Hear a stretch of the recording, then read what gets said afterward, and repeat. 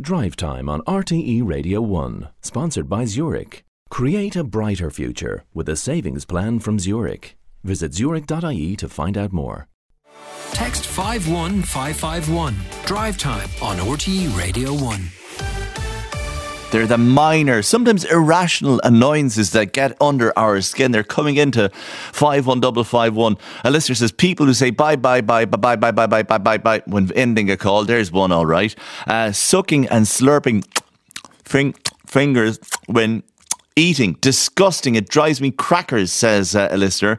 I hate when people leave suds in the sink, says another listener. It's amazing what bothers people. Dr. Trudy Meehan, lecturer in positive health in the Royal College of Surgeons, is with me now to tell us why we get so annoyed about something so trivial. Dr. Meehan, you're very welcome to the programme. Hi, Cormac. Nice to talk to you. Now, tell me first, do you have a minor irritation? I have lots of minor irritations, like everybody, I think. Go on. But yeah, the one that is the most annoying for me is the seam on my socks in the morning. And I love when it's warm and I don't have to wear socks. What about it? What's wrong with it? It has to be in the right place. If it's nagging on the wrong edge of my toe, I have to keep adjusting it, and then you put your shoe on and squishing your toe, and it just drives me bananas. You should see a doctor about that one. Come here to me. Why does it bother us so much? Why does the seam of the sock or the suds in the sink bother people? It's a great question, and there's a variety of things that come into play. And a few of the things are things like we've got different sensory systems. Our systems are wired to notice danger to protect us, but that means that we are wired to pay attention to anything that stands out for us. So for me, the seam on the sock stands out. An annoying noise or smell, it pulls your attention.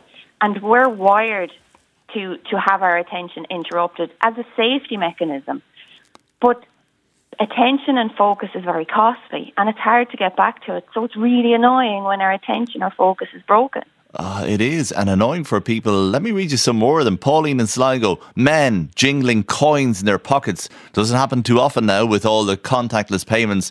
Also, constant whistling, says Pauline.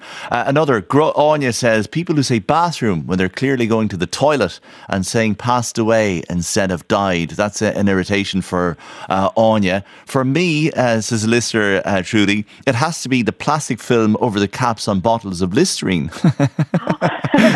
Has anyone ever ripped it open first time without splitting it?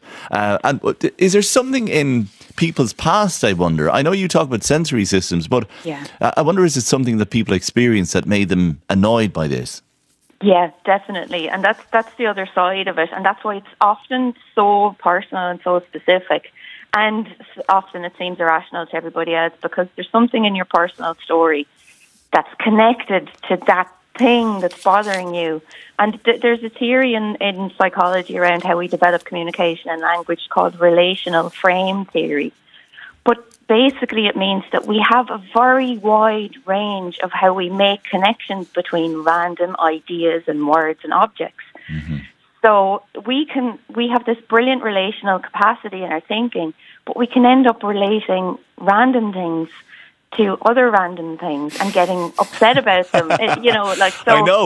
I know, but then they're random, so they mightn't come along every day. But then you have things like the seam on a sock, which is a vile poison in anyone's life, Trudy, and you can't rid yourself of that, can you? You can't, but you can rid yourself of the second level of the pain and annoyance. So people talk about the twin arrows of suffering. And the first arrow that hits you is like the pain, the annoying thing. Yes, it's real. It's actually happening. It's the seam. I can't change it. But the second arrow of suffering is my reaction to the seam and all my thoughts I have about it. Go on. So control that. You say, "Oh, the seam is there." Breathe. The seam is there, but I can deal with this seam. Is that it? Exactly. And I just take a moment to kind of go, look, for whatever reason, you've got sensitive toes.